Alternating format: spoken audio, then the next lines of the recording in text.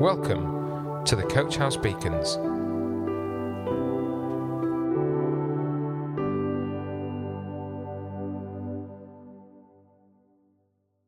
Hello, I'm Melanie, and today's Coach House Beacon is all about bones.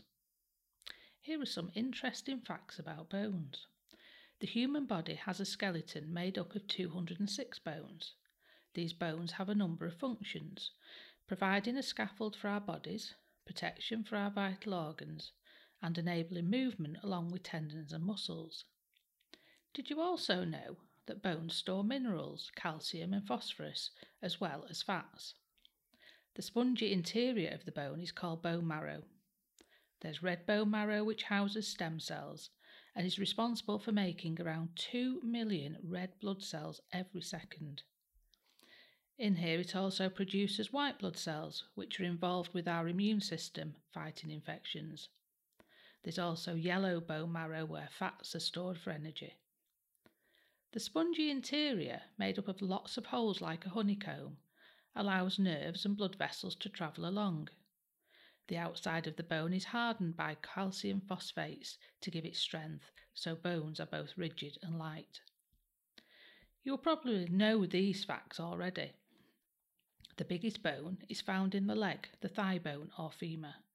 The smallest bones are found in the middle ear cavity and they're called the ossicles. At only 3 millimeters long, you could think they're not important.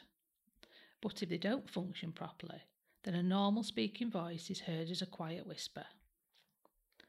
All bones are vital to our health and well-being. Bones help to keep our pH levels in balance, not too acidic and not too alkaline. Bones can repair and remodel if they're damaged. Our bodies are designed with precision and purpose, and most of the time we take our bones and also our bodies for granted, and it's only when parts are damaged or broken do we really take notice. The writer of Psalm 139 says, "I praise you because I am fearfully and wonderfully made." So we know what healthy bones should be like. So let's look at a story in the Bible that's in great contrast to this. Ezekiel, who was a prophet and a priest, was shown a vision by God, a valley full of hundreds of dry bones. And this can be found in Ezekiel chapter 37. The bones he was shown were dry, lifeless, disconnected, and not functioning as they were intended. Ezekiel chapter 37 says, "The hand of the Lord was on me, and he brought me out by the Spirit of the Lord and set me in the middle of a valley. It was full of bones. He led me back and forth among them, and I saw a great many bones on the floor of the valley, bones that were very dry. He asked me, 'Son of man, can these bones live?' I said, 'Sovereign Lord, you alone know.'"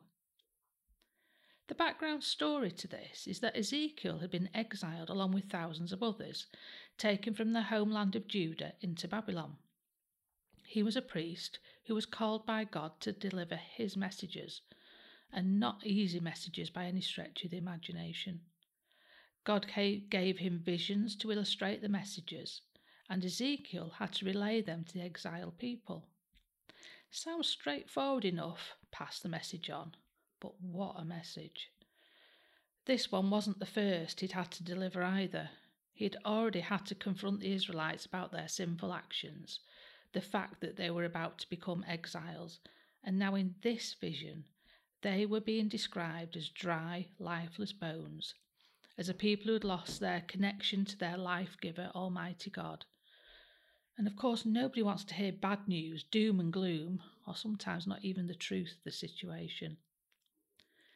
Ezekiel 37 verse 11 says, "Then the Lord said to Ezekiel, 'Son of man, these dry bones are the people of Israel. They seem to be lost and dead and without hope.'" The messages Ezekiel delivered were to the point, with no messing about, no polite diplomacy skills.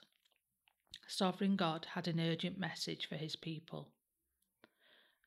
Chapter 3 verse 17 says, "Son of man, I have made you a watchman for the house of Israel. Whenever you hear a word from my mouth, give them a warning from me." There is good news though. While the people had generally forgotten God, God had not forgotten them. This wasn't a matter of God punishing people for the mistakes and bad choices. It was an opportunity for them to reconsider their attitudes and actions, to show humility, and accept that humans need help and support through life. The whole point of a warning is to halt the expected disaster, to give someone the chance to make a different choice and to reconsider their position and opportunities. Isn't it good that God gives us warnings and opportunities to turn round and change? The exiled community had already been in captivity for 5 years before Ezekiel delivered this message. They'd lived in their own strength, relying on their own resources, and forgotten it was God who way back had protected and delivered the people out of Egypt into their own promised land. Throughout the history of the Israelites, they had great times when they praised God for his protection and provision, recognising their need of a holy God. Then, as fickle as human beings tend to be, they forgot God, making their own decisions and choices, which led to disaster and ruin, ultimately ending with captivity. Are we any different? How quickly we can forget God's care and love for us, and then remember him especially when life gets a little tougher. But God's message through Ezekiel didn't just end there.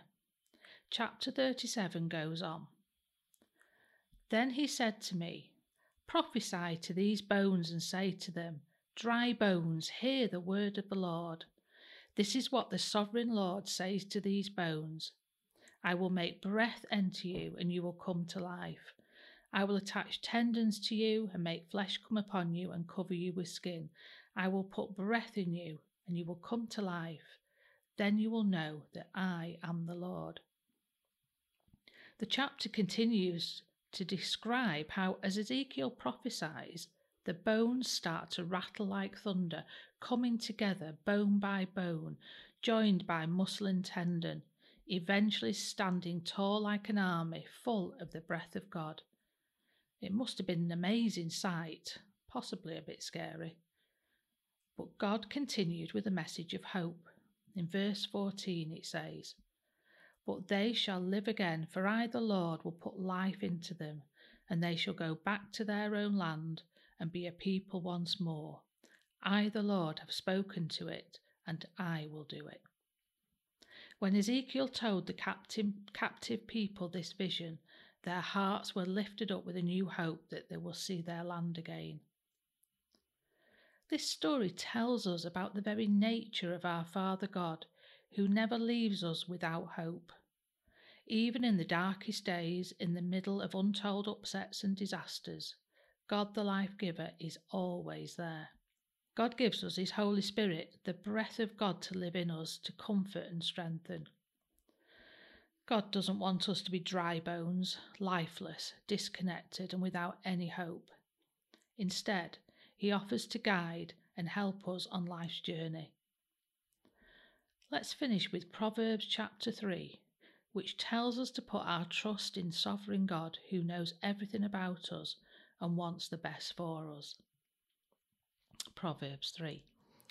"My child, never forget the things I have taught you. Store my commands in your heart.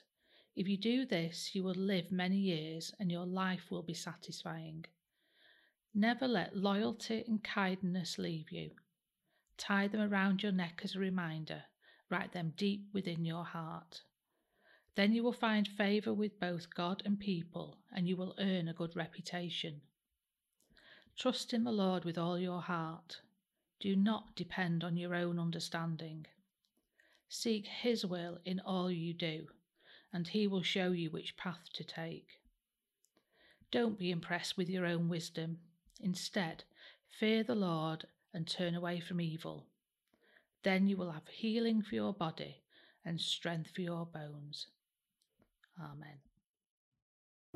Coach House Beacons, the Coach House Church Daily Devotional. To find out more, join us on Facebook, Instagram, or on our website at www.coachhousechurch.org.